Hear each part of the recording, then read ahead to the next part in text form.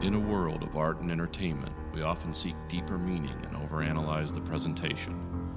Director Paul Verhoeven often uses B-movie genre as a vehicle for complex human emotions, social satire, and shocking sex and violence. Is this genius subtext for the artist's intent, or our own imagination looking for cosmic connection where none were intended? We call this dilemma the Verhoeven effect.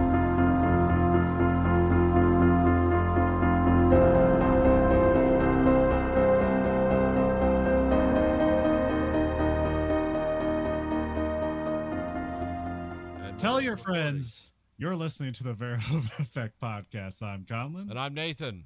We have another very special episode. We have the 1986 movie Blue Velvet, which first came out on October 23rd, 1986 in Italy. Nice.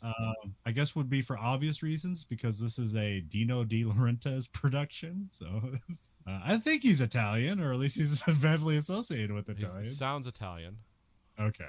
We've talked about him before because he produced Red Sonja. He is a crazy, eccentric producer with who's seemingly lots of money and no money all at the same time. It's one of those guys. Yep. It's like, how does he do this? Because we always think, because I'm guilty of I don't have a great imagination really, and I'm guilty of a lot of linear thought. It's like, well, if you want to build something, you start by laying one stone at a time until, you get to this point. But then you hear about these guys that come along, and it's like they capture funding from somewhere. 10 movies don't make money. One of them is a huge hit, but they were all made for the same budget. So basically the net balance at the end of that is zero. But somehow people are living in houses. They're talking Hollywood studios into having things. And it's like, okay, cool. I guess I lack imagination. Nathan, I doubt you saw this in the movie theaters. When did you first become aware of Blue Velvet? I didn't see this till I was after I was probably my senior year of high school. I watched this. So like 92, 93 is when I first really sat down and watched this. So you probably saw Twin Peaks before you saw this. My entry to David Lynch, besides Dune, which I did watch when I was a lot younger, that was just like a cool movie. I didn't really associate that with like the stamp of David Lynch. No, I didn't. David Lynch wasn't a thing until the Twin Peaks TV show. And then I really started getting into like, well, let's watch Eraserhead. That's at the library. Let's watch. But I think this came along in my HBO days, which is interesting where I watched it before. Well, Max now, but Max, yeah. But yeah, I watched it on HBO again for this. Yeah, Dune was probably also my first David Lynch movie, but it's like, it doesn't really have the stamp, but it does have weirdness, so there is the air of David Lynch. Oh, it's a David Lynch movie, but just didn't. He was just working off someone else's material. I mean, I know some people hate it, some people revisit it as a classic. I always liked it as a cult classic, but this movie's like definitely like. Oh, this is the beta for Twin Peaks.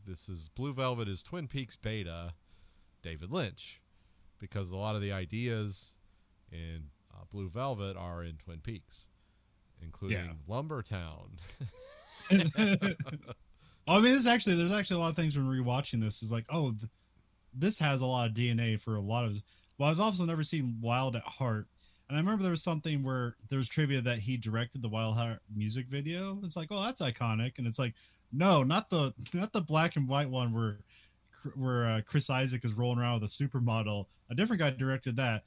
When Wild at Heart came out, they did like a cut.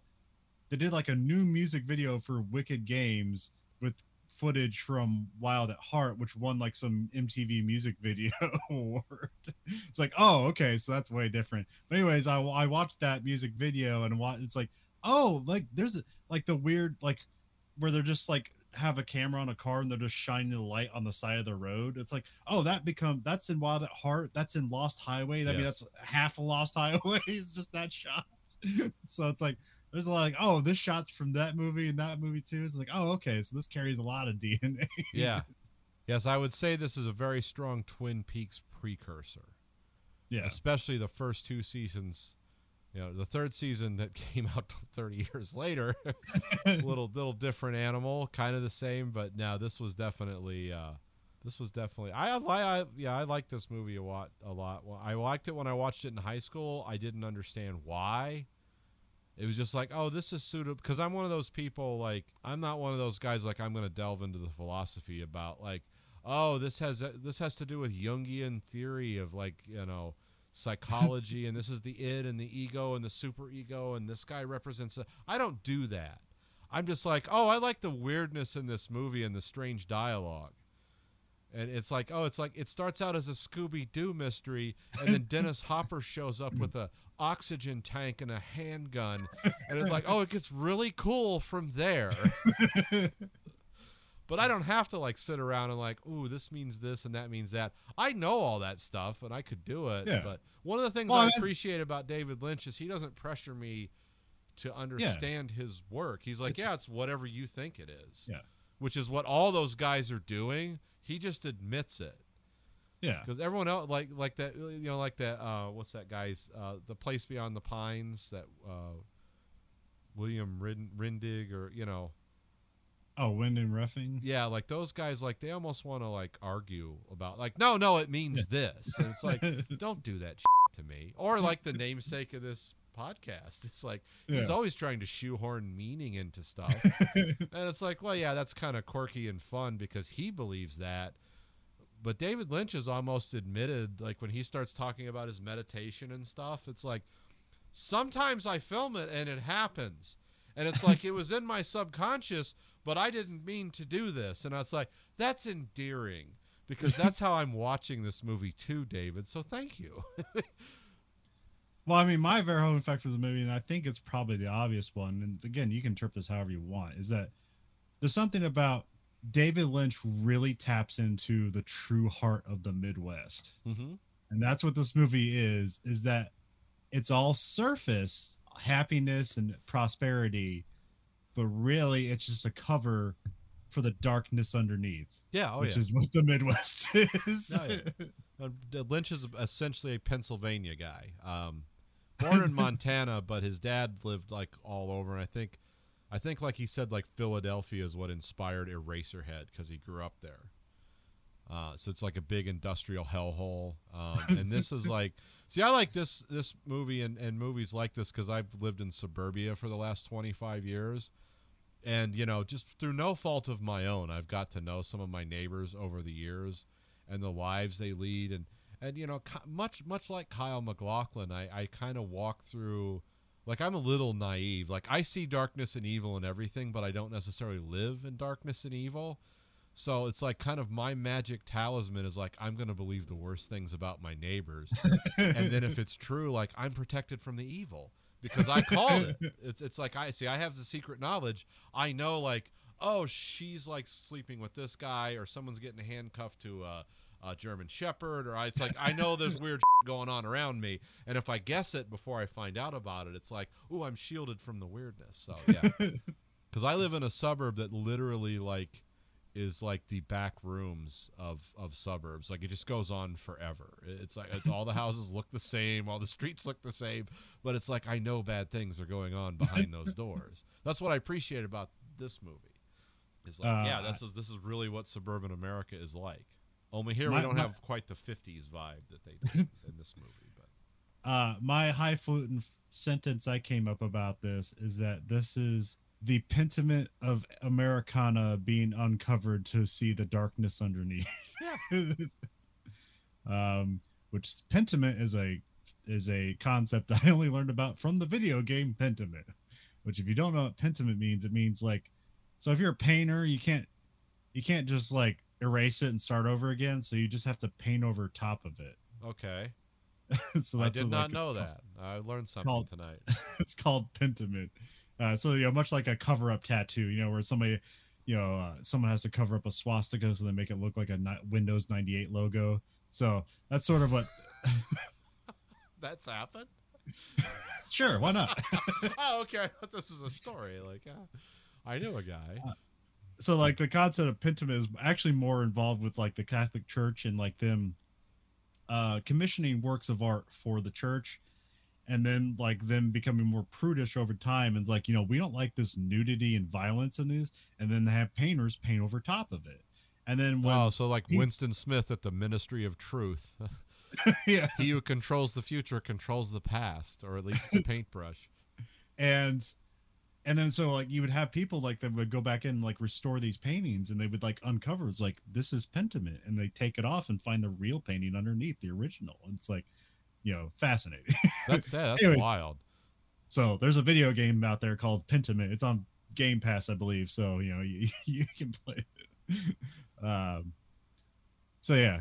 So I like that word Pentiment, and so here that's I use the Pentiment of Americana. So yeah, obviously this is directed by David Lynch.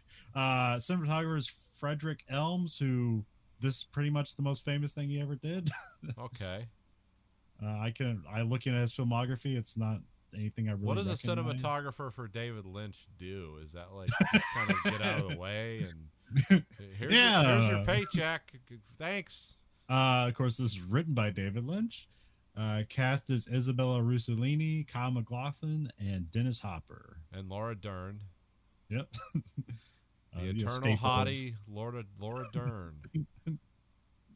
Dean Stockwell. Can't forget him. And who else was? Oh, Brad Dourif and Jack Nance. Yeah.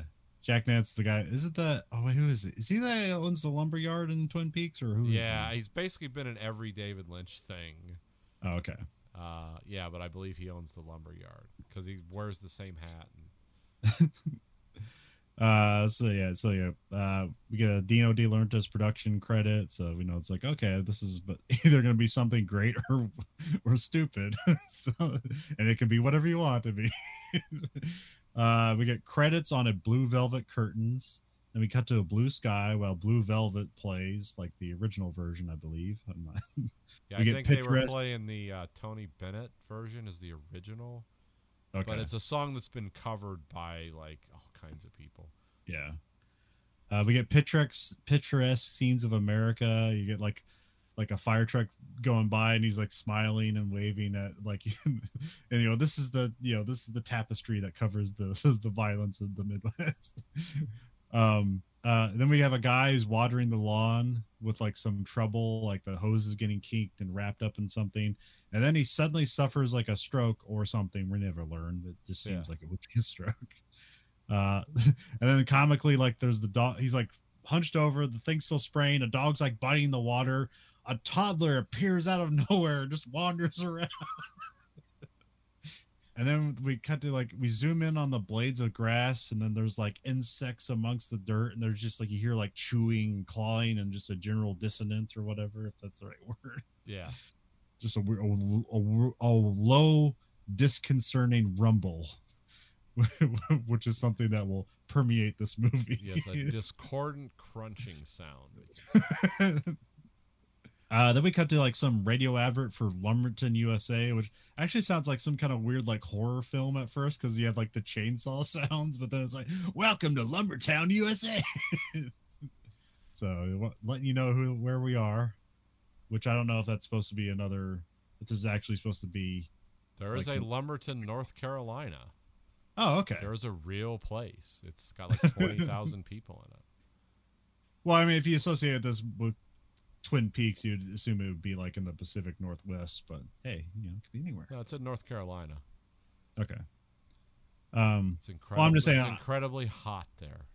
I actually just don't know like where this movie explains where it takes place. I mean, that's the actual location. I actually don't know where they shot it or anything like that. I don't know where that's where they say they are. But then this movie kind of phases in and out of the 19... Oh, did they say the state? Oh, did they say they're in North Carolina? Yeah. Oh, I didn't remember. MacLachlan does, yeah. Oh, okay. I missed that. So, okay. Yeah. Well, that makes sense then. He is, it's described to be in it's in North Carolina. And I don't know where they shot it.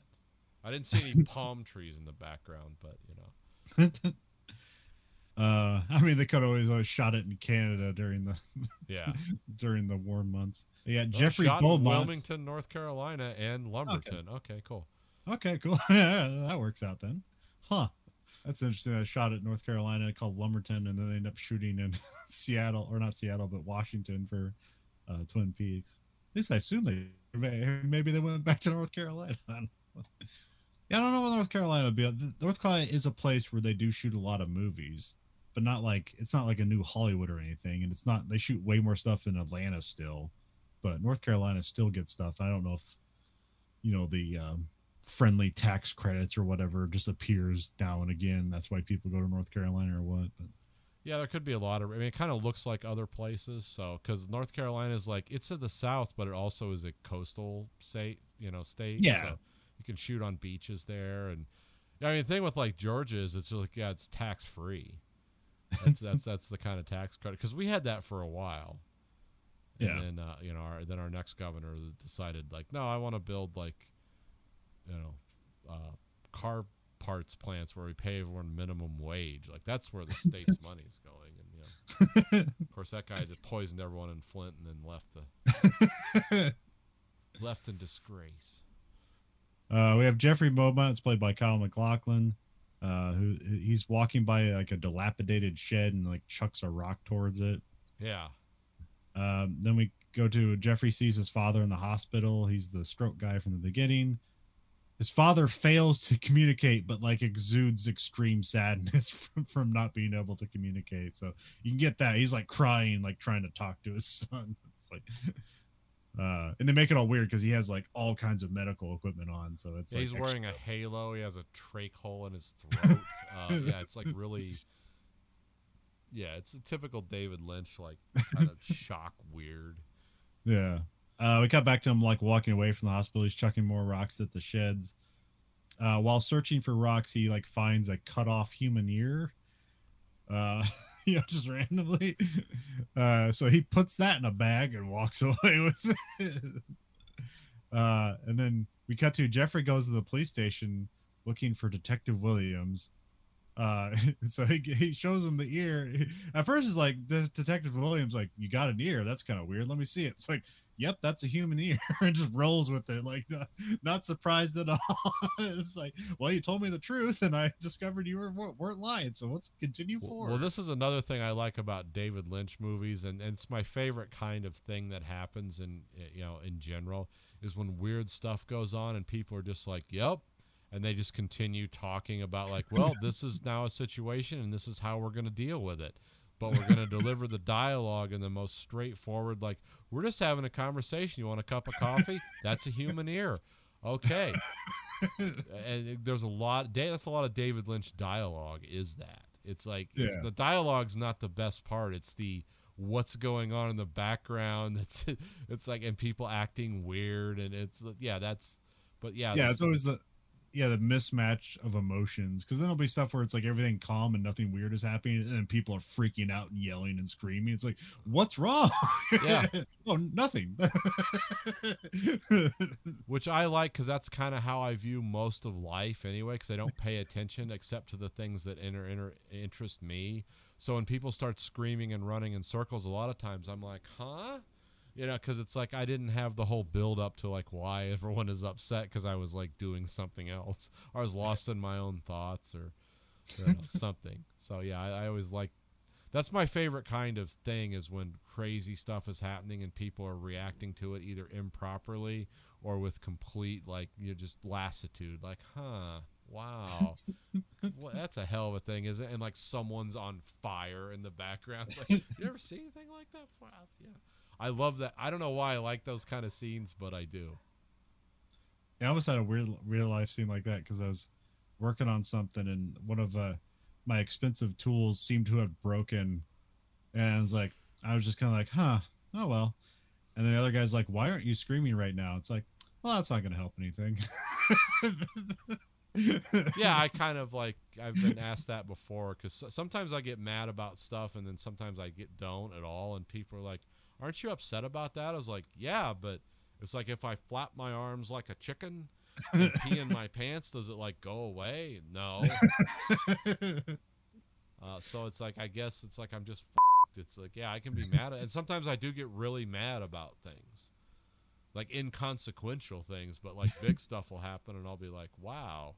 I remember when an RV flipped over once when I was driving with someone and I was like, God damn, did you see that? And I just kept driving. It's like, do you want to stop? And it's like, well, I guess. I do what? It was kind of like, That was weird because it was like it was coming straight. You know, RVs are just like a brick with wheels on them, and it was coming straight at us, like turning through the intersection, and I was going this way, and it just like all of a sudden was on its side but kept moving. Like, that's a hell of a thing. Like I could see the drive shaft spinning as I was going by. It's like, that's really weird.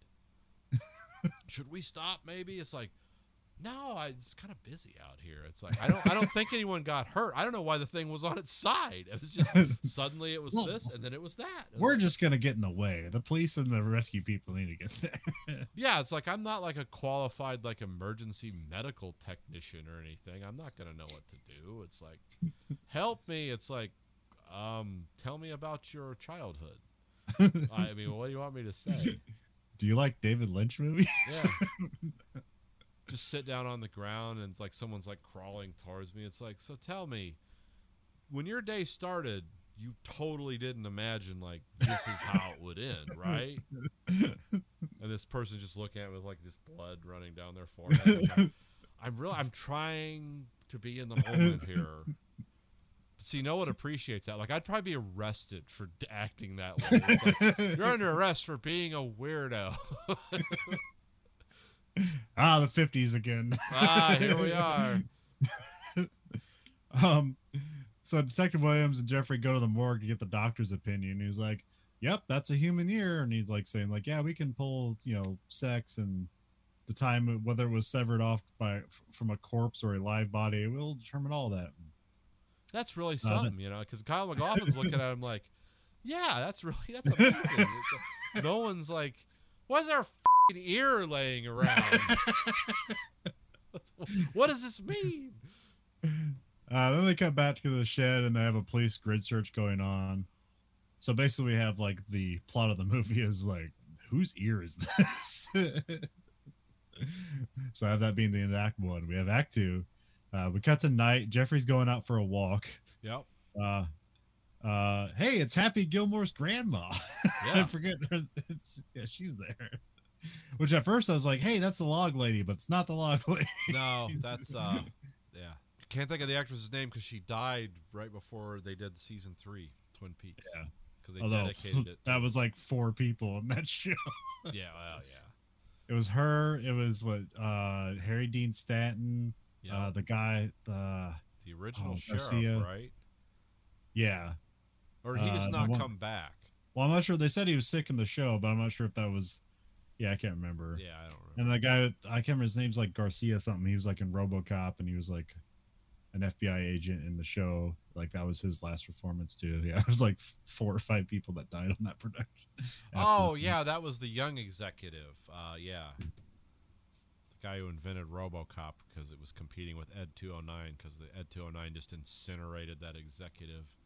Yeah, in one of the best scenes in cinematic history. We'll get there eventually. Yeah, it's gonna happen. We cut to a zoom in on the ear. We get darkness and ominous sounds as like it goes into the ear canal and just starts becoming darkness. We cut back and Jeffrey talks with Detective Williams. He says he can't give Jeffrey details on the case, but it's like your role in this is over, so I can't tell you anything more. So then Jeffrey leaves. There's also Sandy Williams, his daughter, is played by Lauren Dern, is mentioned, and we see a photo of her, but we haven't seen her yet. And then when Jeffrey goes outside, like Sandy just emerges from the darkness. Yeah, like from the bushes or something. Like, hey, she's got blonde hair and a pink dress. They kind of walk and catch up. It's weird because it's like I can't remember. Is this the part where there's like a heavyset guy with a small dog and like sunglasses, yes. and he's just there? Yep. In the background. I don't know what that means, but it has something. Well, they're establishing like she's a senior in high school and Kyle's like a sophomore in college. Yeah. So it's kind of establishing like it's still kind of okay that they're in a relationship. Yeah. I mean, back then they didn't worry about like that. I mean, she was 21 in this movie, so it's fine. Yeah, the reality of it. So I mean, Laura Dern is like super hot to me. She's like one of those women that like I don't usually like lust after women, but like her and Sigourney Weaver are like, oh yeah, these are my go-to. Like those are hot women to me. And I don't know why, because a lot of people are like, oh, they're strange looking. It's like I don't think so, but Probably because they're both really aged smart too, and you well. can like relate. You could imagine like having an intelligent conversation Yeah. with the actual person, not the characters they play in movies. Like, oh, it would be interesting to talk to them. Well, also, Laura Dern has an interesting vulnerability that I don't think a lot of women get to express. No. Because she's associated with David Lynch, she gets to do whatever he or she wants. So. Yeah, it's a weird like. David Lynch must be the best guy in the universe to work for, because think of all the people that have just always done David Lynch. Like, I don't know if he's the best guy to like if I was funding one of his movies to work with, but I think as an actor, it's like it must be amazing because everyone keeps revolving back. It's like, yeah, I want to work with.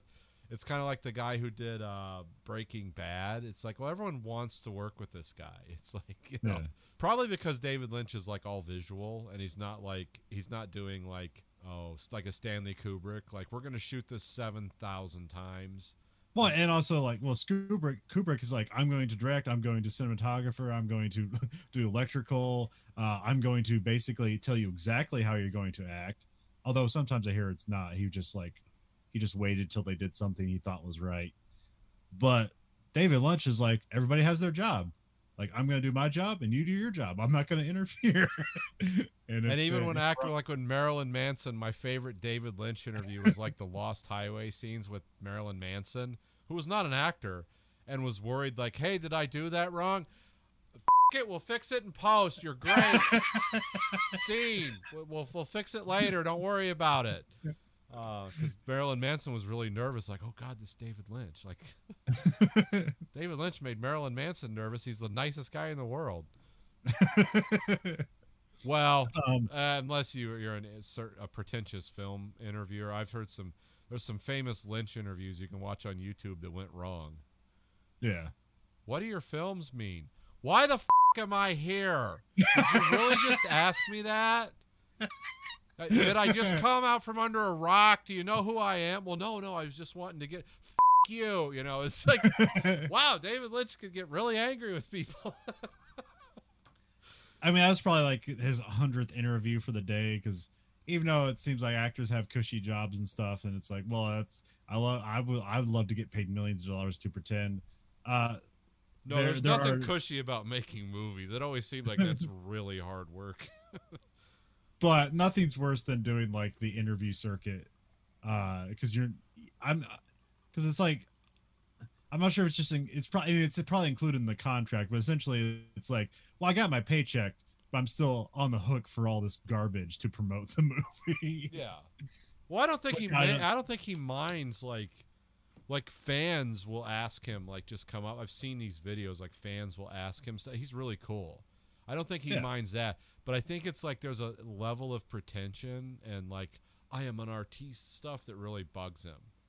Yeah, which is like, oh, that's why I appreciate his movies, because like it's like this only means what it means to you, the viewer. I don't care if you don't get this out of it. Well, cool. That's like, you know, your problem.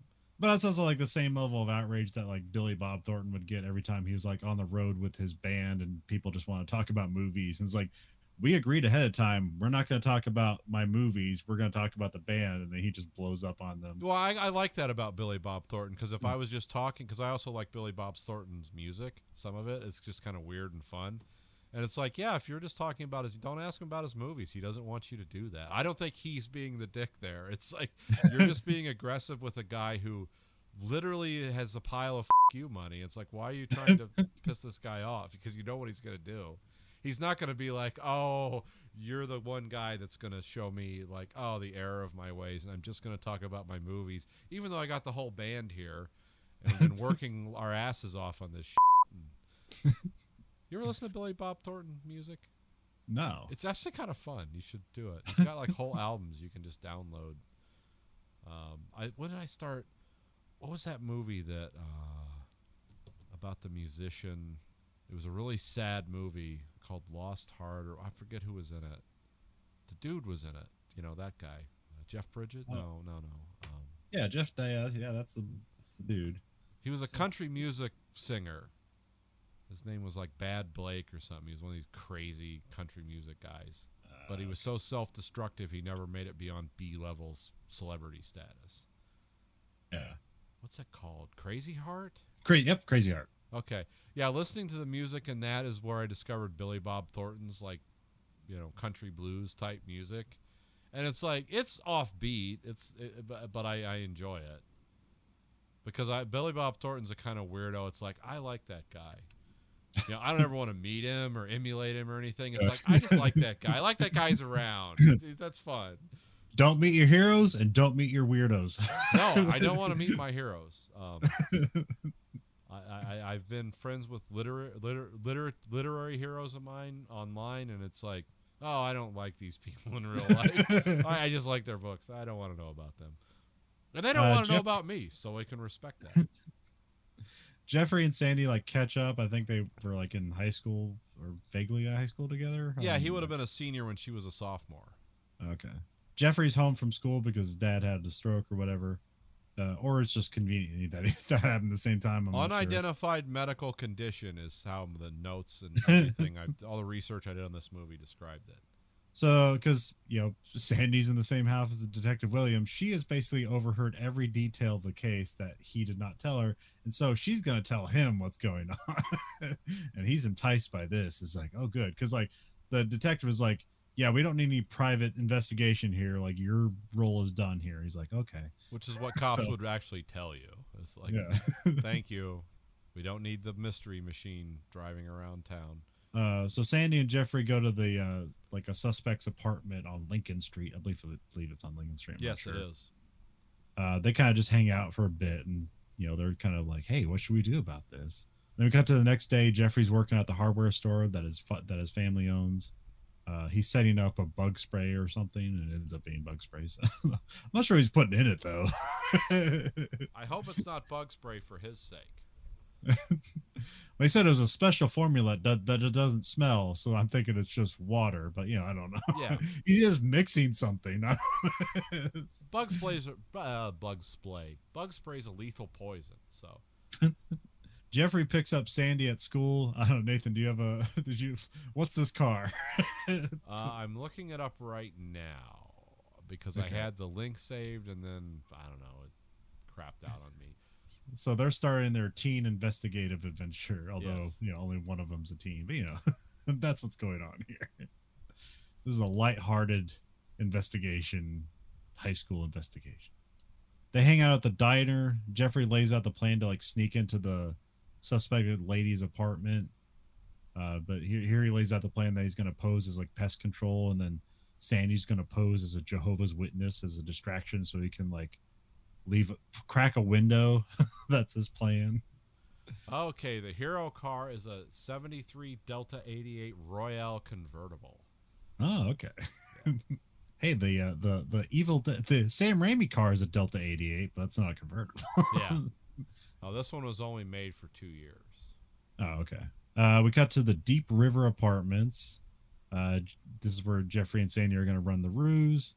It's Dorothy Valens, who's played by Isabella Rossellini, who is a captivating and mysterious Italian woman. It was a muse for David Lynch during this time. I think they were in a relationship. Okay. By the time I don't know if it was when this movie ended filming or while it was going on, but they were a couple for a few years. Well, also I didn't know because there's Dino De Laurentiis. I was like, you got to put some Italian person in here, and this is the one David Lynch chose. I didn't know if that was going to be a thing here, but if he was forced to choose an Italian actress to put in the movie, he chose the best one. Oh yeah, she's beautiful. Well, and she just pulls off weird and disconcerting very well too. So, range of emotions with her. Very brave. Her character's Dorothy Valens. She lives on the 7th floor. The elevator is out of order, so he's got to go up the stairs, which is one of those weird things where it's like you have to go up. He has to go outside to almost like a different building to take stairs up to the apartment. I don't know how that stuff works out. Yeah, there's weird stuff like that. So it's probably an old building, and then they forced by codes like, well, people got to get out of here with a fire, and so then they got to build like a staircase on the outside of it. So. Oh, I'm sorry. Isabella Rossellini was married to Martin Scorsese. And was let's see. I don't think she married. Yeah, she was married to Martin Scorsese and then Jonathan Wiederman. And she was with David Lynch and then Gary Oldman.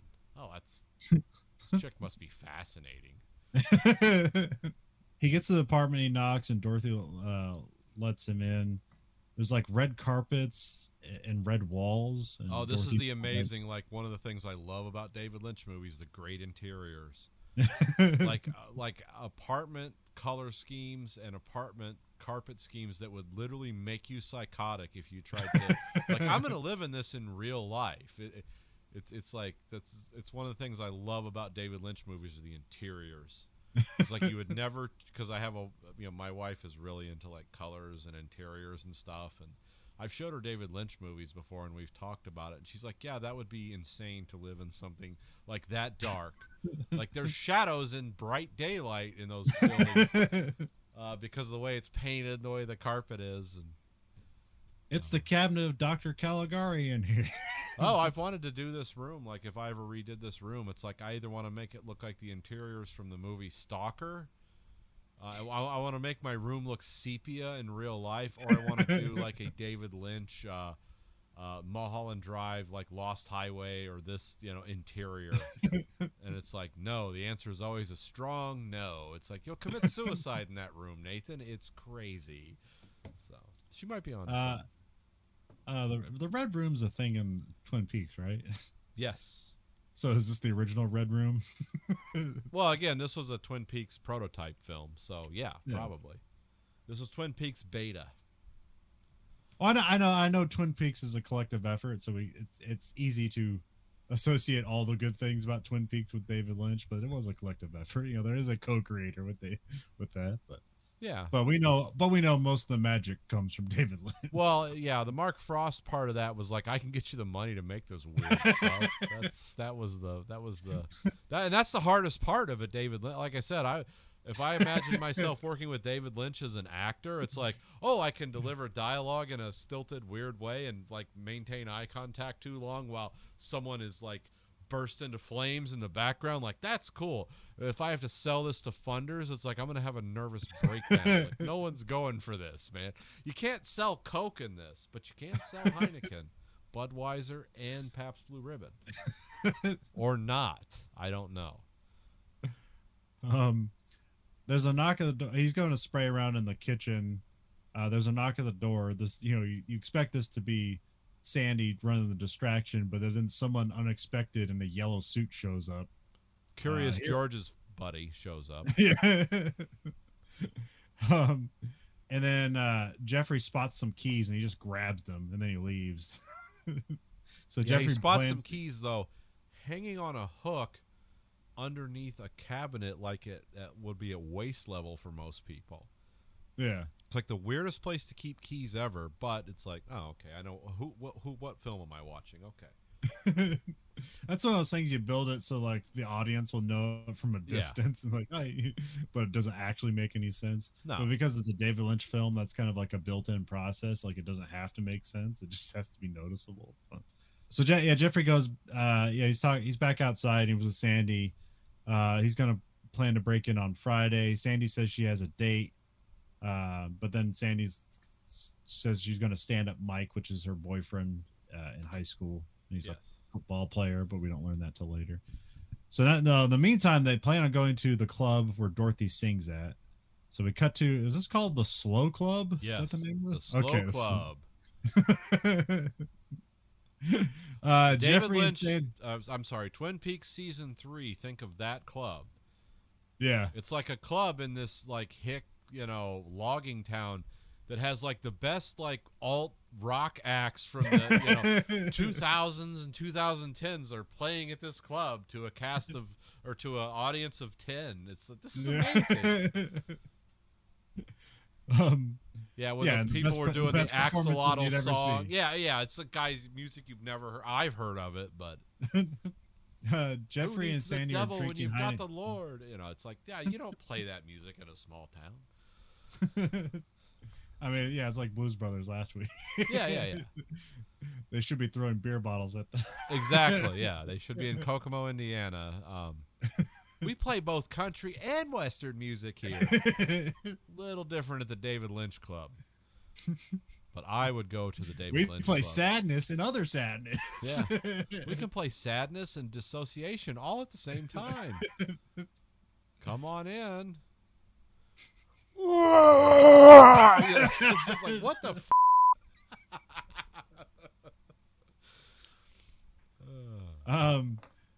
Jeffrey and Sandy are drinking Heineken, so clearly no one checked IDs. They're because presumably they're both underage. I mean, yeah. Maybe Jeffrey could be 21, but if he's a sophomore in college, it's like he's either 20 or 21. I'm betting neither. So Well, let me tell you, from growing up, when I was when I was 16 to 21 in the rural Midwest, you had to have, in the part of the Midwest I lived in, it's you had to have a runner or know someone's dad who would buy you booze or whatever. However, when I moved to the big city and raised my son here around Detroit, it's you can get booze anytime, anywhere. It's well, I'm glad that's working out for you, son. For me, it was more like the hero's journey. You had to find people and make connections. It's you just had to join a fraternity, and it's yeah, he's with us. Go ahead, buy all you want. So yeah, when I see underage drinking like this, kind of from where I live now, it's absolutely that would happen. Which is it's probably why people become alcoholics and addicted to smoking, is because when they're young they went on an adventure to get alcohol. That's exactly what happened to me. You're right. I don't smoke anymore, but I can't deny the fact that I still drink. I was when I was because I naively, it's oh, I'm not supposed to drink, so I didn't. I'm not supposed to smoke, so I didn't. But a bunch of my friends smoke and drink, even around me. You want some? No, I'm good. And they would tell me stories of the adventure of getting this. I remember one time they're on a phone with somebody trying to buy $100 worth of weed, a pound of weed, a brick of weed. He's you want to get on in this? No. For what purpose? To what end?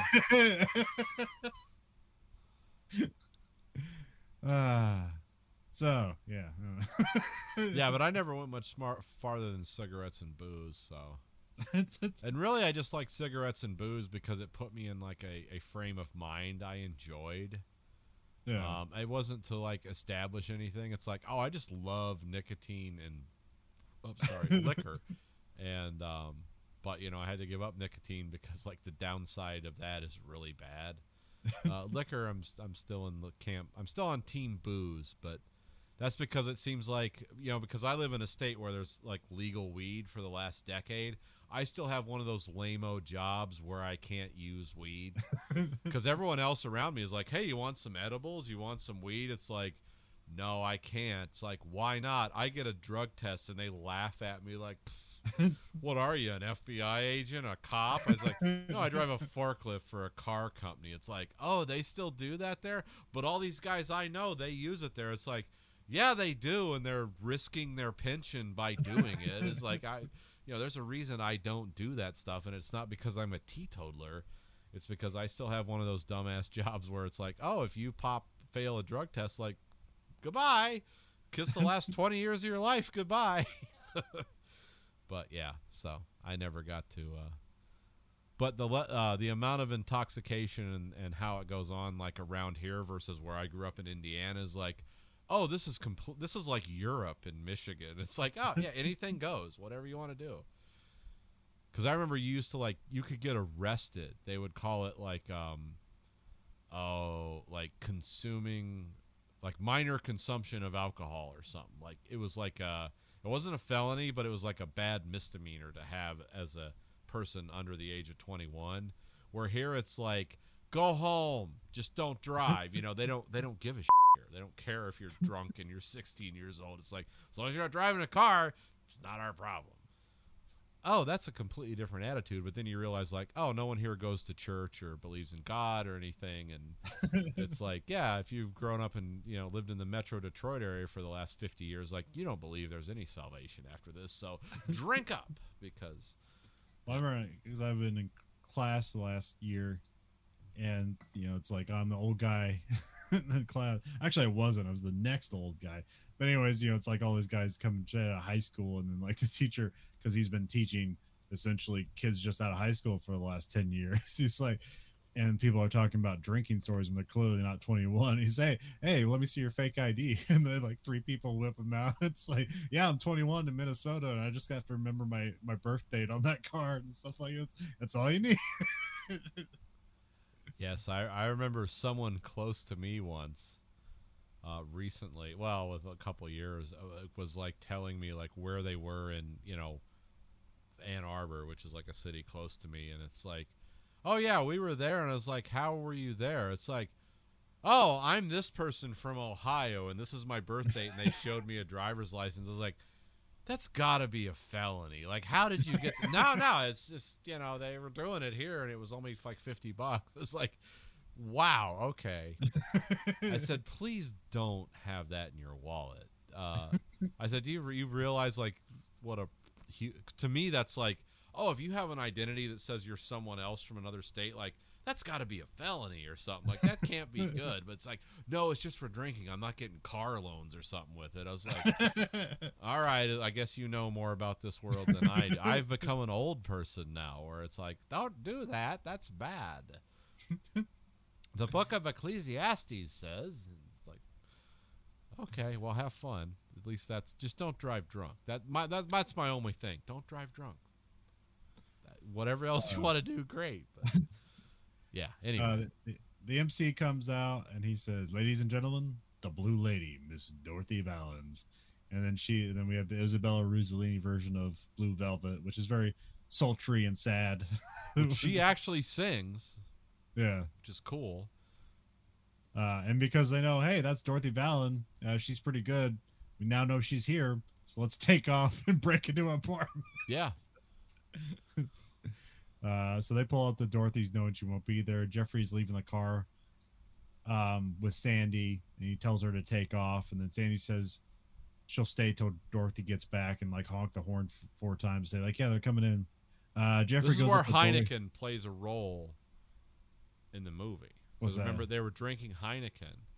Yeah. And then he goes into the apartment. Oh, yes. Drank so much Heineken, he has to take a leak, and he doesn't hear the horn honking because when he flushes the toilet, it like takes 20 minutes for the tank to refill, and it sounds like a fire truck refilling it.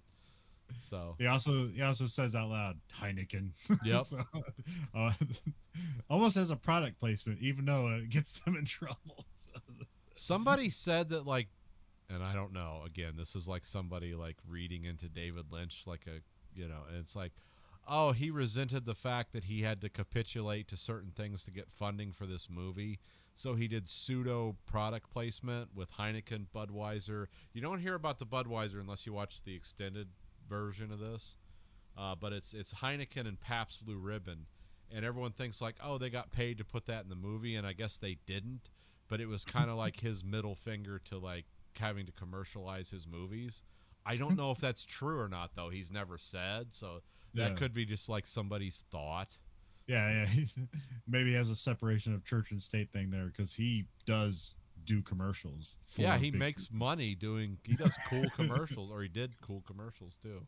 He also does normal movies, but not at the time, not before this movie came out.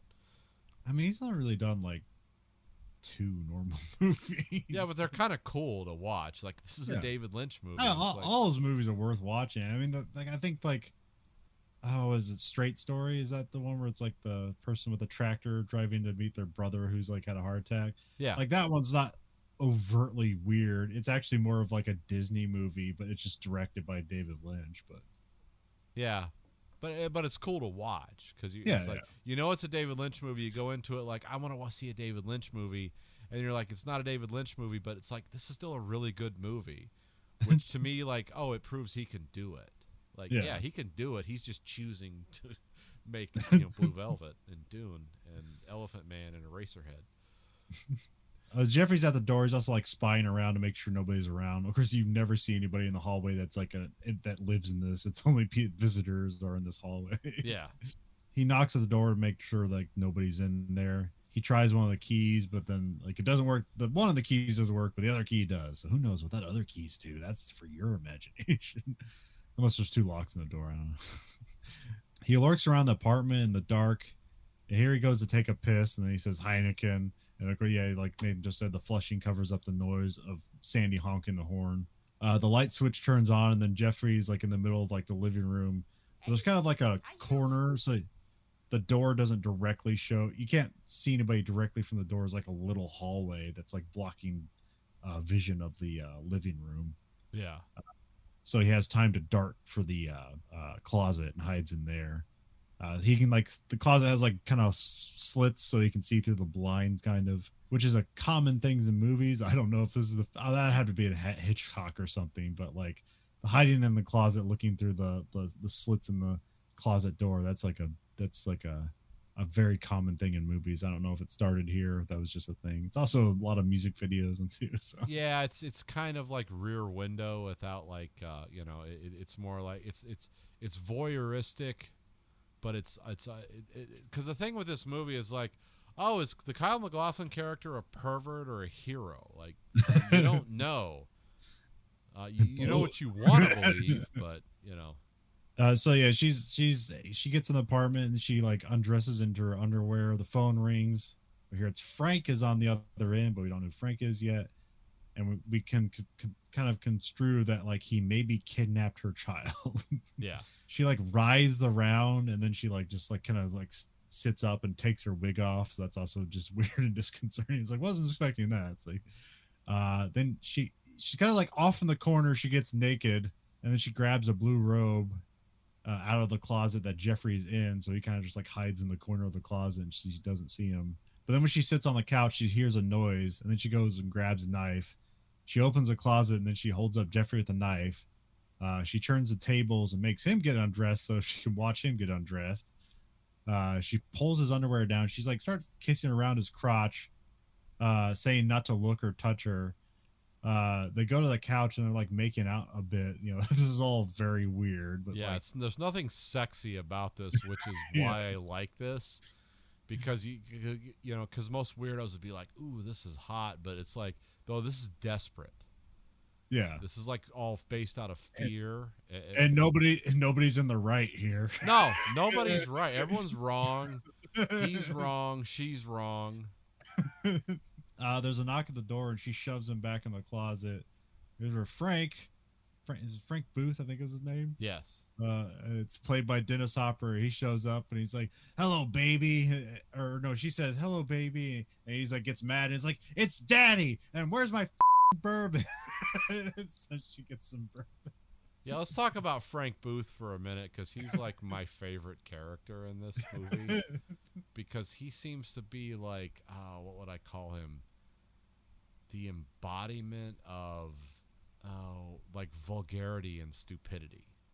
Yeah, Like because he's like, well, not stupidity. It's like he's the embodiment of vulgarity and this like out of control violence. Like he's bold vulgarity.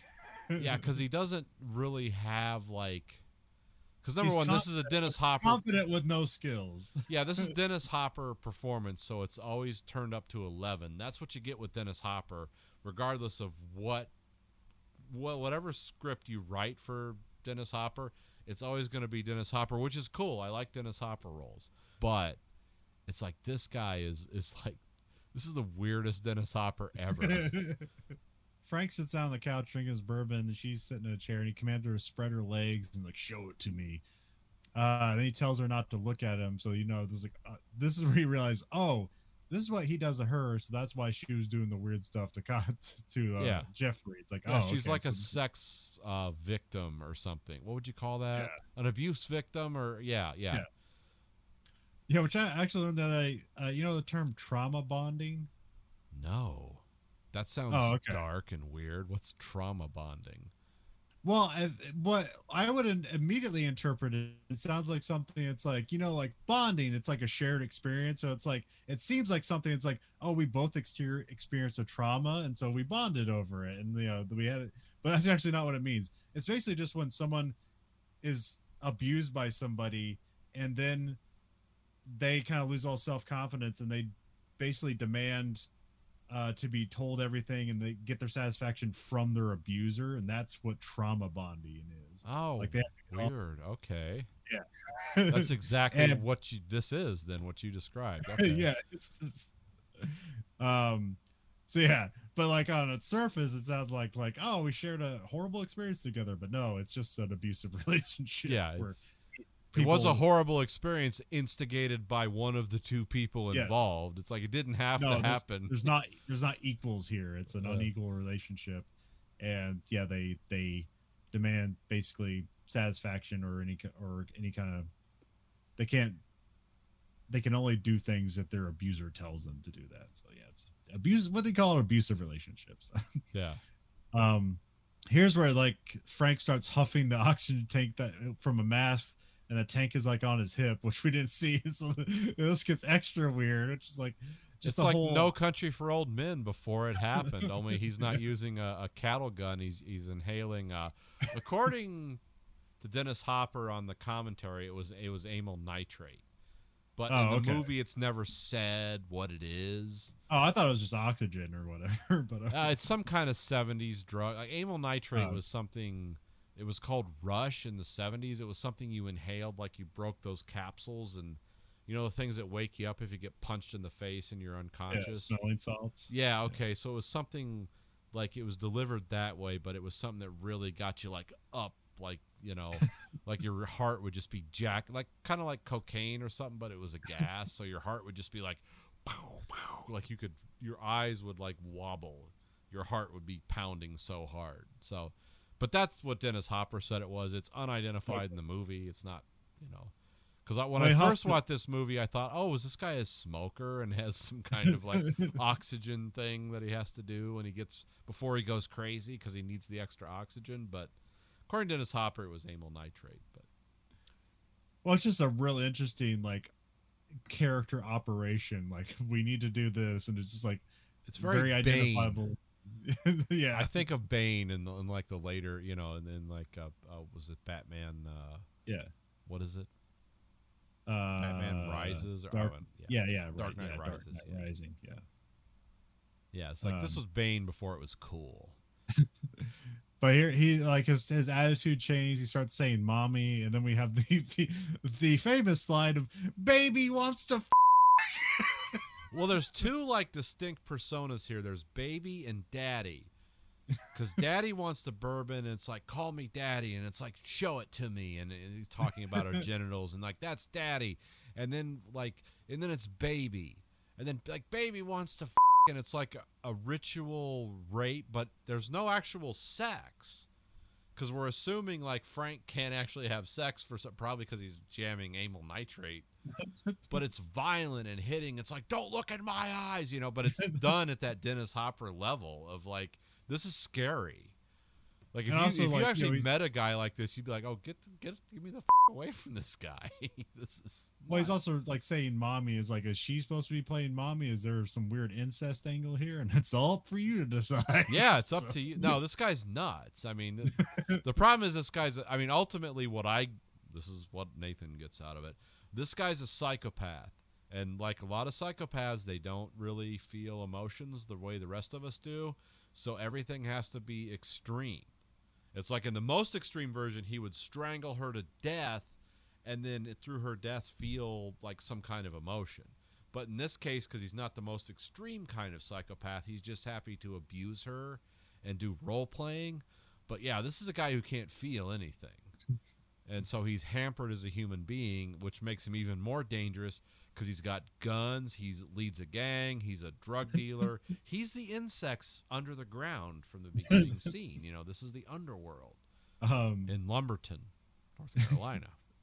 Population 19,000. In a live band before.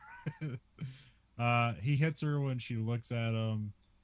He tries to say baby wants blue velvet, and so she has the blue velvet robe, and she stuffs the bit of the robe in his mouth. Then he throws her down, and he like starts snipping scissors at her. And there was like the coroner said something like, "Oh, the ear was snipped off with scissors." So it was like, "Oh, these are the scissors that cut the ear off." And then there's some dry humping, more hitting for looking at him. And then Frank leaves and says something like, "Do it for Van Gogh," which I'm guessing, because he cut the ear off. That's like the reference for that. Yeah, so. that's what I got out of that. Jeffrey comes out of the closet to like console Dorothy because he's never seen anything like this. No, I mean, I haven't seen anything like this in 2023. So in 1986 is like, oh, this is crazy. She has very conflicted feelings, and so she asks to be held, and then she demands to be hit, but Jeffrey refuses, and then he gets dressed. He says he's leaving, but then she's like whispering, "Don't," and "Help me." Yeah. Which is, disconcerting and weird. Like, what do I do with this? And then, like, earlier she grabbed a photo underneath the couch, and so he goes and grabs it and looks at it. It's a picture of her kid. There's like a marriage certificate. I think it says Donald Watts. That's her husband. Yeah. And then Jeffrey has like a skewed recollection of everything that just happened. Like literally, like there's like weird framing and like stuff on the screen, and it's like slanted and stuff like that. We cut to Jeffrey meets with Sandy in his car as they park it in front of a church. So this is like a drive-through confessional. Jeffrey explains Dorothy's dire situation, and he's just like, "It's a strange world." Which like comes up from that point on more often in the movie. And then we cut to Jeffrey goes to see Dorothy again to see if he can help, but he's also like seeking sex because Sandy basically vaguely rebuked him. Is like, "Yeah, I'm gonna go hang out with Mike. He's my actual boyfriend. You're not. So now Jeffrey's like, "Well, I get sex from this like absolutely wounded lady." And it's like that's where it's like I had this idea where it's like, oh, is like Jeffrey an incel? Is that he's like, I opened the door for you. Where's my blowjob? Yeah. Yeah, it was kind of weird. It was like Jeffrey, a total innocent, now is like, oh, he's in the underworld. Yeah. It's like if this continues in a year from now, Jeffrey's going to be like hitting a tank like baby wants to fuck. It's like, what happened, Jeffrey? He did it all for sex, like sex for everything. Everything is explained by the what is it? The ego and the id. Like the id is the darkness. That's Frank Booth, and Jeffrey becomes the darkness of the. I'm doing pretentious film talk now, but that's yeah. But it's all brought about by his desire for sex, which presumably would, like, I don't know, would you say Jeffrey's a virgin?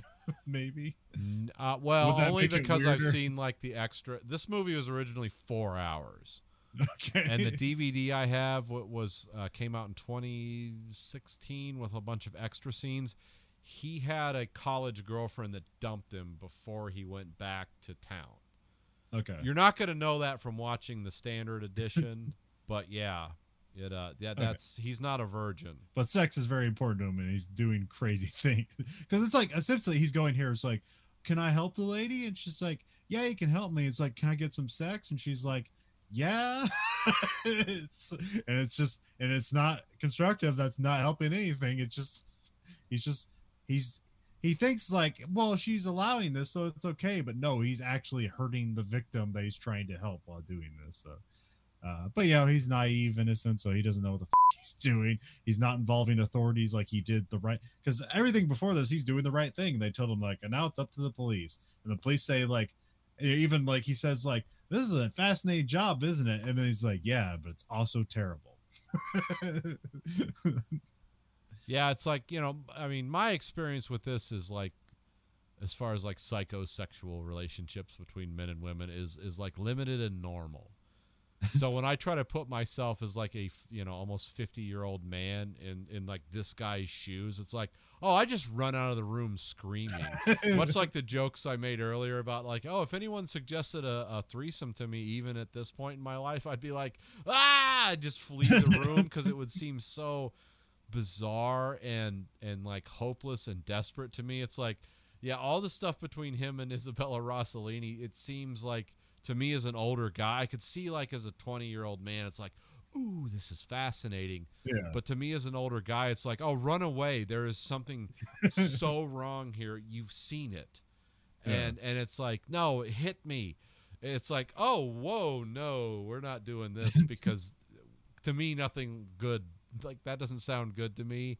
but it's also like, I'm not an abused person either, so I don't have that mentality. Whereas if like someone suggested that like, oh, hit me during sex, I would probably laugh out loud like, what, are you kidding?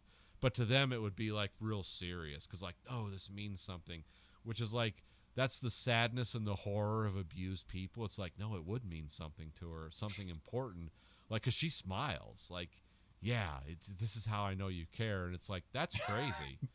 And I've known people that are in relationships not quite that on the nose, but it's like, oh, he doesn't, when he yells at me and screams and throws dinner against the wall, that's how I know he really cares. It's like, whoa, that doesn't, there's nothing caring about that. That's just evil. But, that goes back to his childhood. Can I tell you about his childhood? It's like, what are you talking about? No, I just need to, in my own shallow way, need to know this guy cares about me. And it's just like, this is why I don't have friends, because everyone's nuts. But yeah, so this movie, it's like very relatable and very weird at the same time. Oh, the key word to trauma bonding I was forgetting is validation. They seek validation from their abuser. So that's the only way they can get validation is from their abuser. So. Yeah. And here she's trying to create a new Frank that she can control. Yeah, it's an S&M Frank that like she turns the tables. They cut to the slow club. Dorothy's singing Blue Velvet again.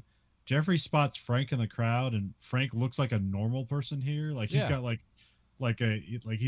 he's not in like he doesn't have like his leather coat and stuff. He's just got like a flannel shirt on, and he seems weird. And then they reveal the lock of blue velvet from her robe, and that's when it's like, okay, he's still weird. Yeah, he's like holding it and like rubbing it kind of or something. It's like, it's weird. Yeah. But he's also bathed in a blue light. Yeah. And he's looking at her like, Dennis Hopper's a nut, so. But he almost has like more innocent eyes in the scene. That's why I'd like say he like almost looks normal because yeah, I mean, that's the scary thing about Frank Booth is like you feel sorry for him at the same time as like, oh, this guy's scary.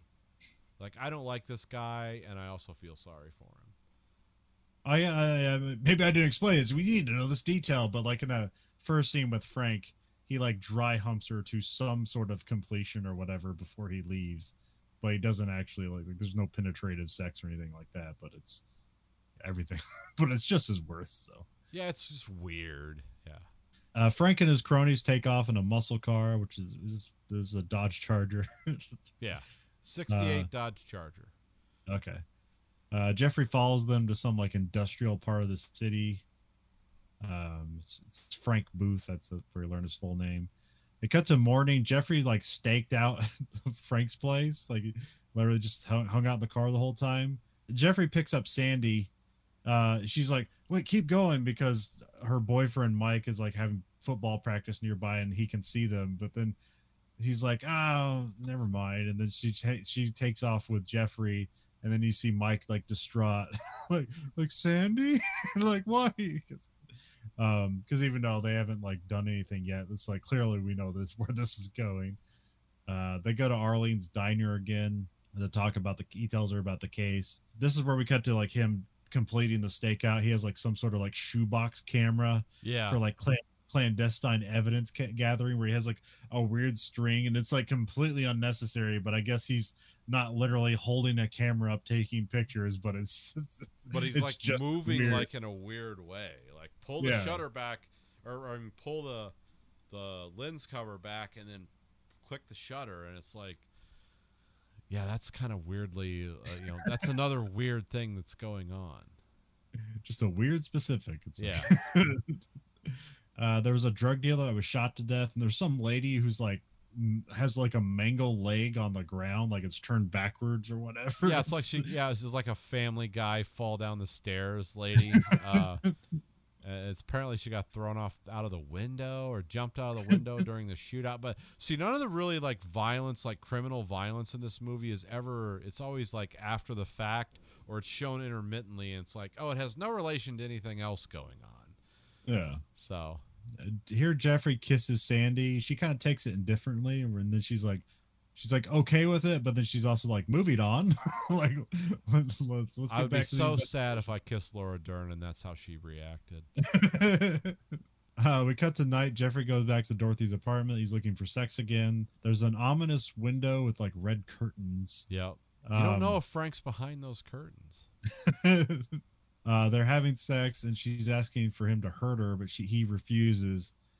And he says that like she should go to the police. And then here she flips out, and now Jeffrey like slaps and backhands her, and like this is to her delight. Yeah. Which are they cutting into her teeth because now it's chipped or something like that, or is that just how her teeth are? That's just how her teeth are, I think. It's just okay. to show that she has like this toothy smile, like, yeah, he does care. I can love this man, which is like really disturbing and weird because he's like slapped her. It's like, whoa. Yeah. Jeffrey leaves the apartment. Frank and his gang see Jeffrey leaving, so Frank interrogates. Frank wants him to take a ride with them. We cut to Frank's Dodge Charger. Everybody's crammed in the Charger. There's like 8 people in this Charger. Yeah, that would be like a hideous ride too. Including Dorothy in her blue robe. Brad Dourif is one of the gang. Yeah. He's just the guy with the knife. If you don't know, Brad Dourif's another weird. He was a Dune as well, wasn't he? Yes, he was Thufir Howell, or no, Piter de Vries. Okay. Yeah. But he's also probably most famous for being the voice of Chucky, I believe. Oh yeah, that's right. Frank has a police scanner that'll be like, he's a bad guy, so he's keeping tabs on the cops because he's doing illegal stuff all the time. Yep. They stop at some weird bar because it looks like the outside of a bar, but the inside looks like a house. But like if a house was designed after like a waiting room for a dentist, for a dentist, the dentist waiting room. Here's Dean Stockwell. From it's basically it's like a weird house, and it's like a kind of effeminate man. I'm just gonna say effeminate because it's Suave Ben, or at least that's what Frank Booth calls him. But it's a bunch of like fat women. Yeah. Like unattractive women. It's like, what is this place? It's like a bunch of fat ladies, and one lady is like texting on her phone all the time, but she's not because it's 1986. So I guess she's just looking at her hands because there's someone sitting there doing this all the time. It's like, is she texting? What's she doing? Because in the modern terms, she would be, but she's reading the dialogue her character doesn't have on her that she wrote on her hand. So we assume these people are like freaked out on drugs, and they're dressed like fat lunch ladies from the 50s. Yeah. And then Suave Ben is there with makeup on. Yeah, he has like mascara and like kind of a light red lipstick or something. Yes. Or a lipstick that's been kissed off a few times. Yeah, I'm not sure. It's just weird. It's just like, I think we're supposed to read that as like he's gay. I have no idea what the he's suave. He's Suave Ben, is what I get out of it. But he's like, but it's a counterpoint to Frank, who's all wild and stuff, and Ben is just very calm. Very calm. But he's also the guy distributing drugs, so he's a smart drug dealer. It's like, don't go crazy. Frank punches Jeffrey, he pisses him off for just being there essentially. And then Ben quietly walks over and kind of consoles Jeffrey for a moment, and then punches him in the stomach as well. Yeah. So now you know that Ben's not gonna be any help either. And this is also where like Frank just says, "Let Tits see her kid." Tits referring to Dorothy, so just reducing her to a sexual object. So all these lunch ladies are basically like they're the muscle holding the kid hostage and the husband hostage in some room that we don't see. Well, and one of them is supposed to bring glasses for the beer because Frank can't stand it when the beer is warm. Yeah. And he's talking about this like at top volume, like he's shouting in people's faces. And then him and Suave Ben go into a side room while Tits is seeing her kid, and he Suave Ben like throws a pill in his mouth, into Frank's mouth, and then Frank takes it, and then the glasses appear, and they pour Pabst Blue Ribbon in them. and they're drinking the beer, and then Dean Stockwell does a lip sync of Roy Orbison's In Dreams into a service lamp. It was like what you used to use to work on cars, which is actually a really cool scene for some weird reason, only because Frank starts crying while Suave Ben is doing this, kind of weird, effeminate lip syncing of a Roy Orbison song.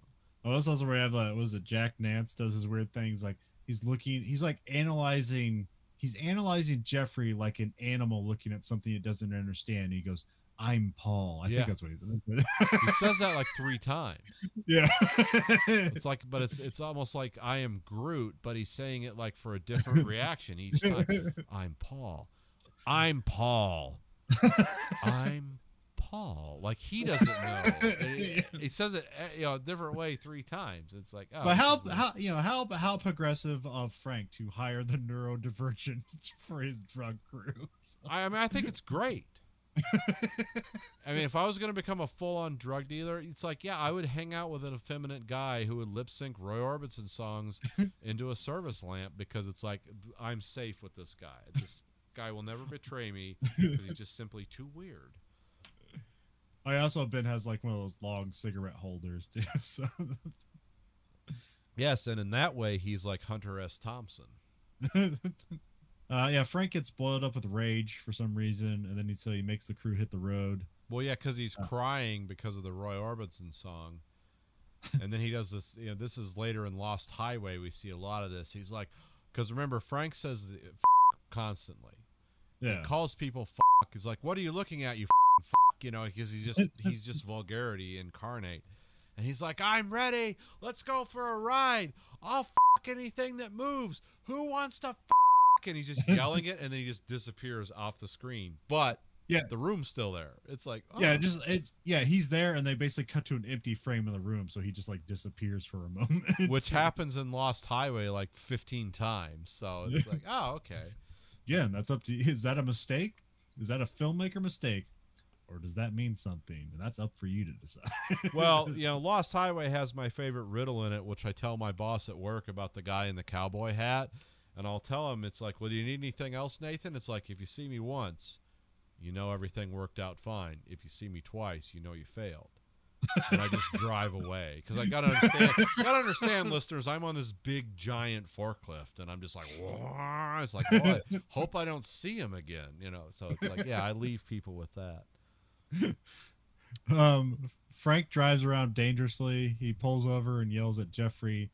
Frank takes his hit of oxygen or amyl nitrate, and he's like, "You're like me," to Jeffrey. Frank just like molests Dorothy here. Jeffrey says to stop that, and then he punches Frank, which is weird because Frank's like, "Oh, all your gang buddies are there holding this guy back, but he can clearly throw a punch from the back seat of a '68 Charger." Like, Frank's not bleeding or anything, so it's like, oh, it's just annoying. That's called a nuisance punch. Yeah, it's probably the first time he's ever punched somebody. So. Yeah, it's not a good one. Aim for the chin. Yeah. It's like a Nathan punch. I don't punch people in the face often. I've done it before in my life. Never been really effective. I always end up with like, no one's stunned and like, don't hit me again. It's like, oh, someone's on my back now, and I'm like trying to get them off, and then I'm running out of the house like, that didn't work out. I'm sorry. It's like, are you sorry you hit me? It's like, no, I'm sorry my experiment didn't work, but my punching experiment. They take Jeffrey out of the car, and Frank puts on some lipstick and kisses Jeffrey on the face. And then In Dream starts playing again, and then some random lady is dancing on the roof of the car. Yeah, I mean, but the thing that's cool about this scene is, like, she's one of the gals in the back that I guess came from Suave Ben's place. I don't know. Yeah, because the Brad Dourif character is like, hey, you want to get out of here? And she goes with them. Yeah, and she's, like, the most horse-faced, like, ugly-looking woman, which, like, good on this movie. That's what most real prostitutes look like. For anyone who doesn't know, it's not Pretty Woman with Julia Roberts. That's not what most prostitutes look like. They really look like the chicks in Blue Velvet. So young men, take that for what it's worth and don't do it. So yeah, she starts dancing on the roof, but not to the music, just in a discordant, like weird, like I'm on drugs and I'm dancing on a cloth top car, which is kind of weird, but yeah. Frank recites the lyrics and beats up Jeffrey, and then we cut to darkness. Yep. Jeffrey wakes up the next day, like just abandoned in this like industrial place or lumber yard. Yeah. Lumberton. Lumberton, where men are men and don't wear women's clothing. Lumberton. I don't know what they say, but yeah.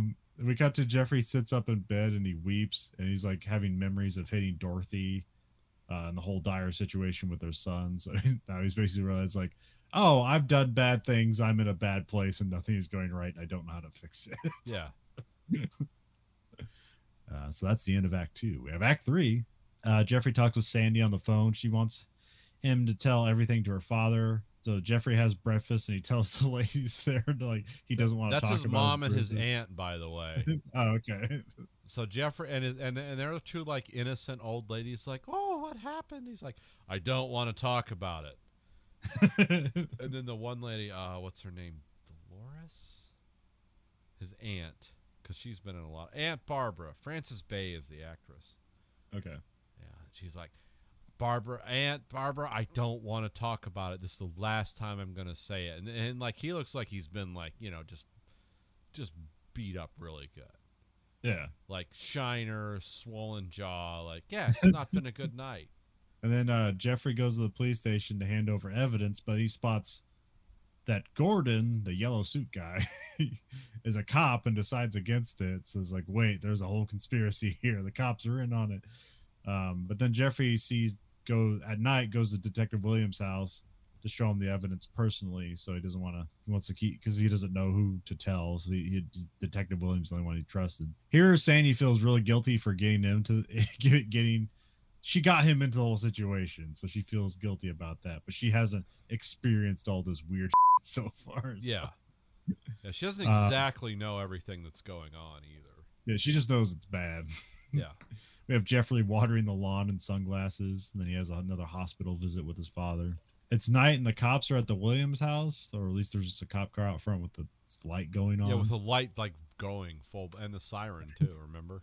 Which you think like, oh, did something happen at the Williams? Like, no, no, they're just not yet. running the siren. And actually, it's like it's date night for Sandy and Jeffrey, so now they're an item. Then I wrote Tom here. Yeah, the yellow suit guy, the crooked cop, shows up. He kind of looks in for a moment. I don't know, presumably he's Detective Williams' partner, but we don't know. I mean, I don't know how the police department here works. No, they say it's his partner later. Okay.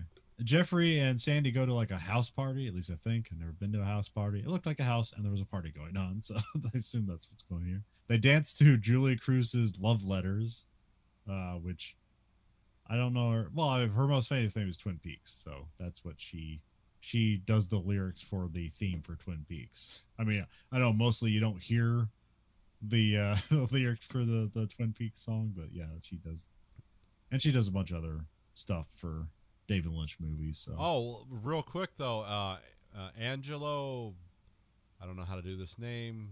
Badalamenti? Yeah. Yeah, the same guy who did like the famous, Twin Peaks, like the guy who did everything that's when you hear it about Twin Peaks, also did the soundtrack for this.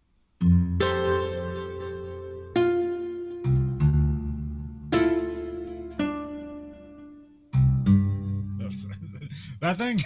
Yeah, I knew what it was right away. So yeah, that thing. So he also did the soundtrack for this, which is a lot more subtle than Twin Peaks. But if you just go to the soundtrack for Blue Velvet and listen to it, it's like, oh, it's a pretty effective soundtrack because you immediately recall it as you're listening to it.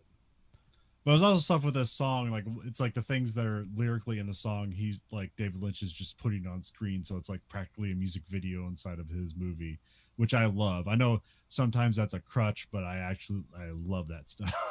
Yeah, I mean it's cool. Just like I like weird things happen and people acting normally. It's like, yeah, it's like that's not necessarily the best movie device, but I love it. So they're dancing, they kiss. It's like kind of sad actually, because they're like realizing like the sadness that surrounds their entire relationship. Yeah, this is about the loss of innocence. They say "I love you" to each other, but it's like I don't think everyone knows. I don't think everyone's on the same track here. Yeah, because you wonder if Kyle MacLachlan's next thing is going to be like, "Baby wants to." Well, because she's quick to say it, and he's like has to think about it. Yeah, she's like, "I love you," and he's like, "I love you. I love you." They leave the party and they think they're being chased by Frank. There's a really cool hubcap flying off thing here because the hubcap flies off and then like it hits the curb and flies out of camera and then falls back into camera frame. It's like, that's magic. He never intentionally do that. Yeah, which makes you wonder, like, it's like, yeah, David Lynch is like, keep it. It's great. We'll fix it in post. But this ends up being Mike, the football player, ex-boyfriend of Sandy's. Drunk they're and like, ready to fight. And he's got some football guys with him. Yeah, so drunk driving, they're going to fight people, and then just out of nowhere, they're in front of Jeffrey's. I think it's Jeffrey's house. Yeah. And a naked and beat up zombie looking Dorothy shows up out of nowhere. It's like, and it just like ruin the scene's the wrong word, but like obviously like Mike is caught off guard. Is like he's like, "What's this, your mom?" And then he's like suddenly like. He's capitulating like, "Hey, I'm really sorry," but you don't know why he feels that way. It's just all of a sudden he's like, "Hey, whatever weird you got going on here, I'm super sorry that this naked Italian lady who looks like she's been like put through a blender, whatever's going on, I'm sorry." Which was a weird like character change. I don't know. Yeah.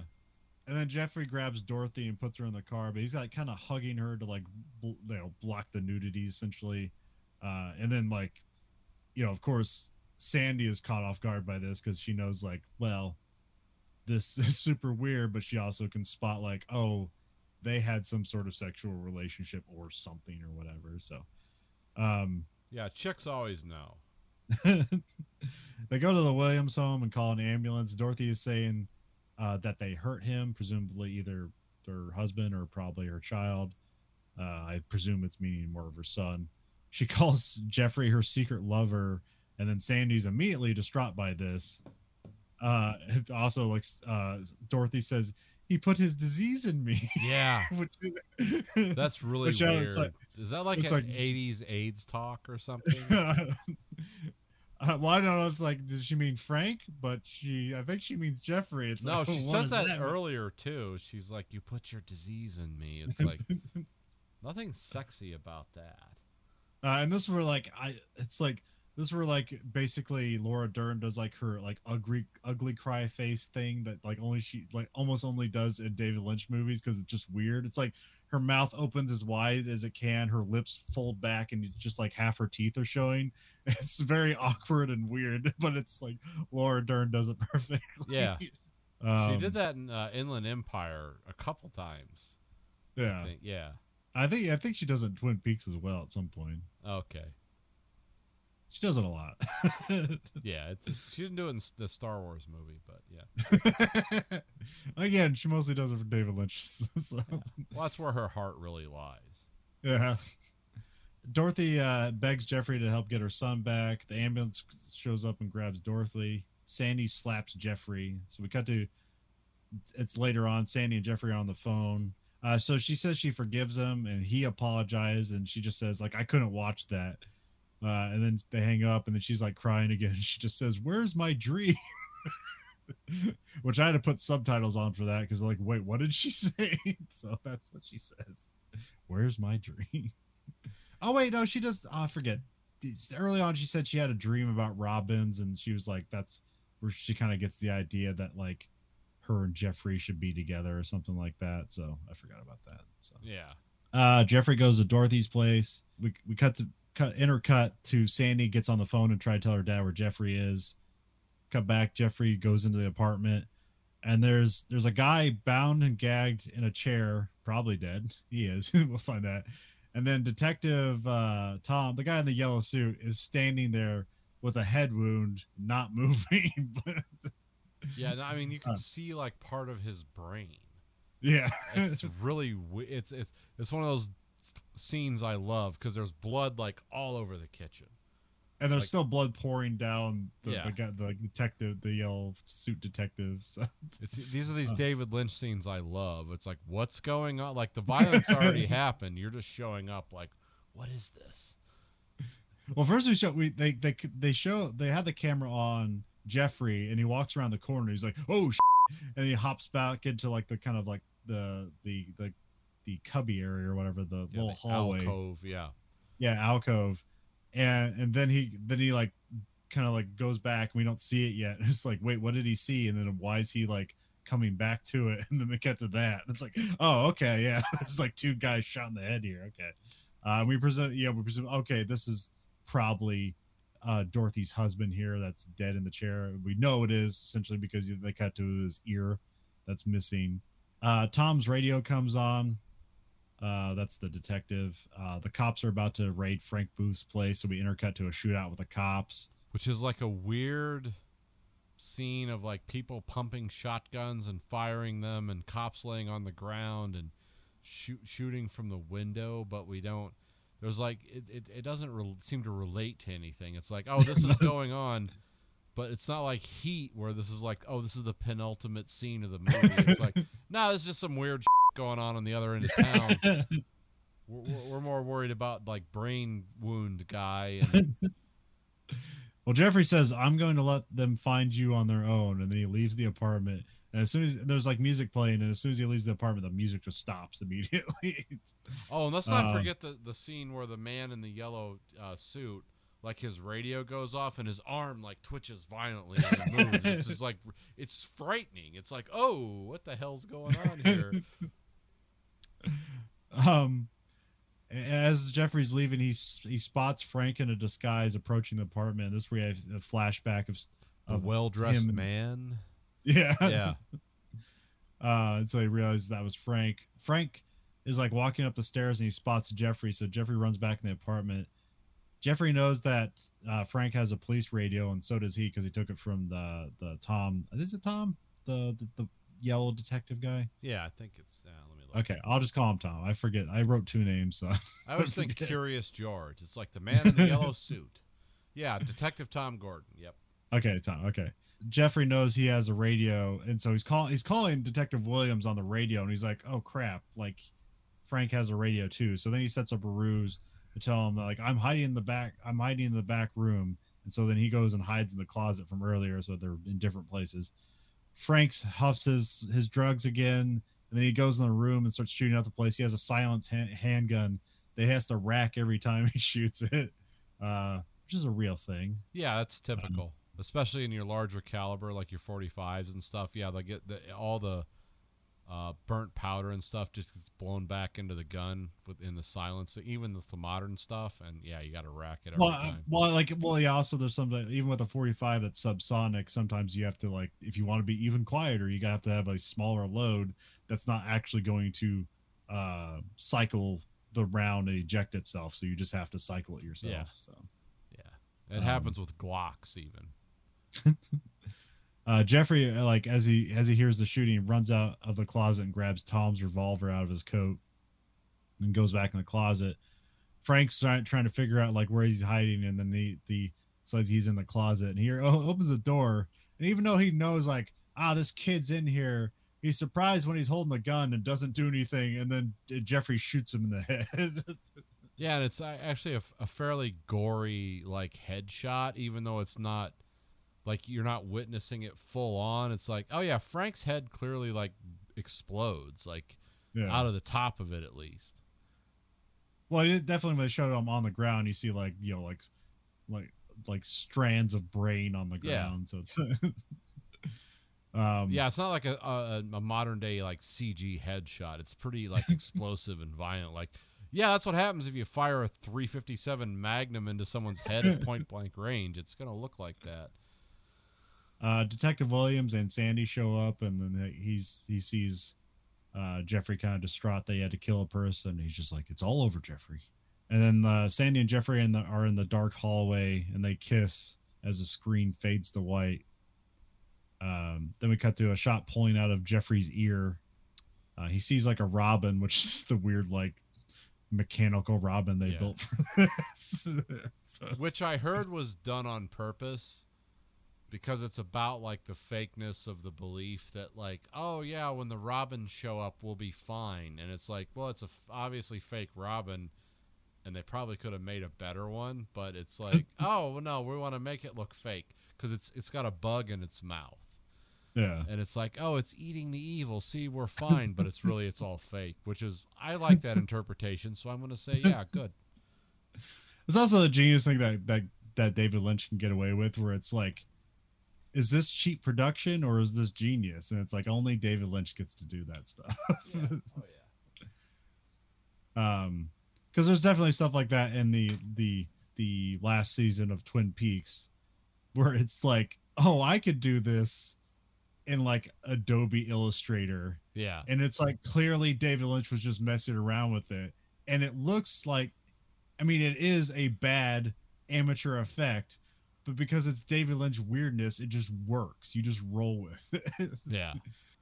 And then, but also you mix it up with that scene where it's like the nuclear explosion, where it's like, oh, this is an amazing effect. Yeah, this is like this is like, oh, did he get like Industrial Light and Magic to come in and do this? Where it's like the blue guys and the mushroom cloud and all that. And I still remember that episode. We watched that together, I think, in Iowa.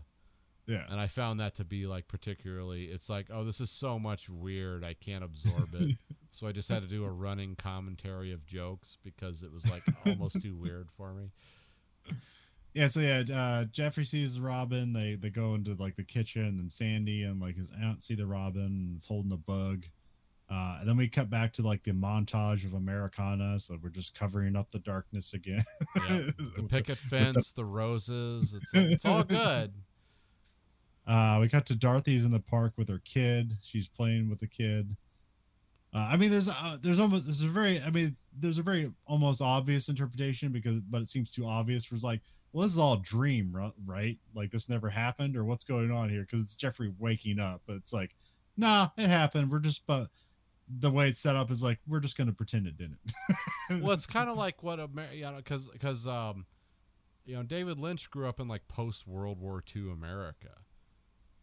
And like that's where this like comes from. It's like, oh, there was horrible violence like we were talking about before the podcast, but then we cover it up with like, oh, the flag and the hope of the future in America, and it's like this innocent place, but it's like, yeah, underneath it there's a lot of bad shit going on all the time. Yeah. Which is like, I do believe that is a legitimate theme in this. Like, you don't have to be like weird film art school about it to see that like, oh yeah, no, that's really what they're saying. And then Blue Velvet plays, the Isabella Rossellini version. And then the song ends, and then there's a shot of the sky. And then we cut to credits over the Blue Velvet curtains. And that's the end of the movie. And that's the movie. That's the show, folks. And it was, if you like Twin Peaks, this is a good, like, working out our Twin Peaks ideas movie.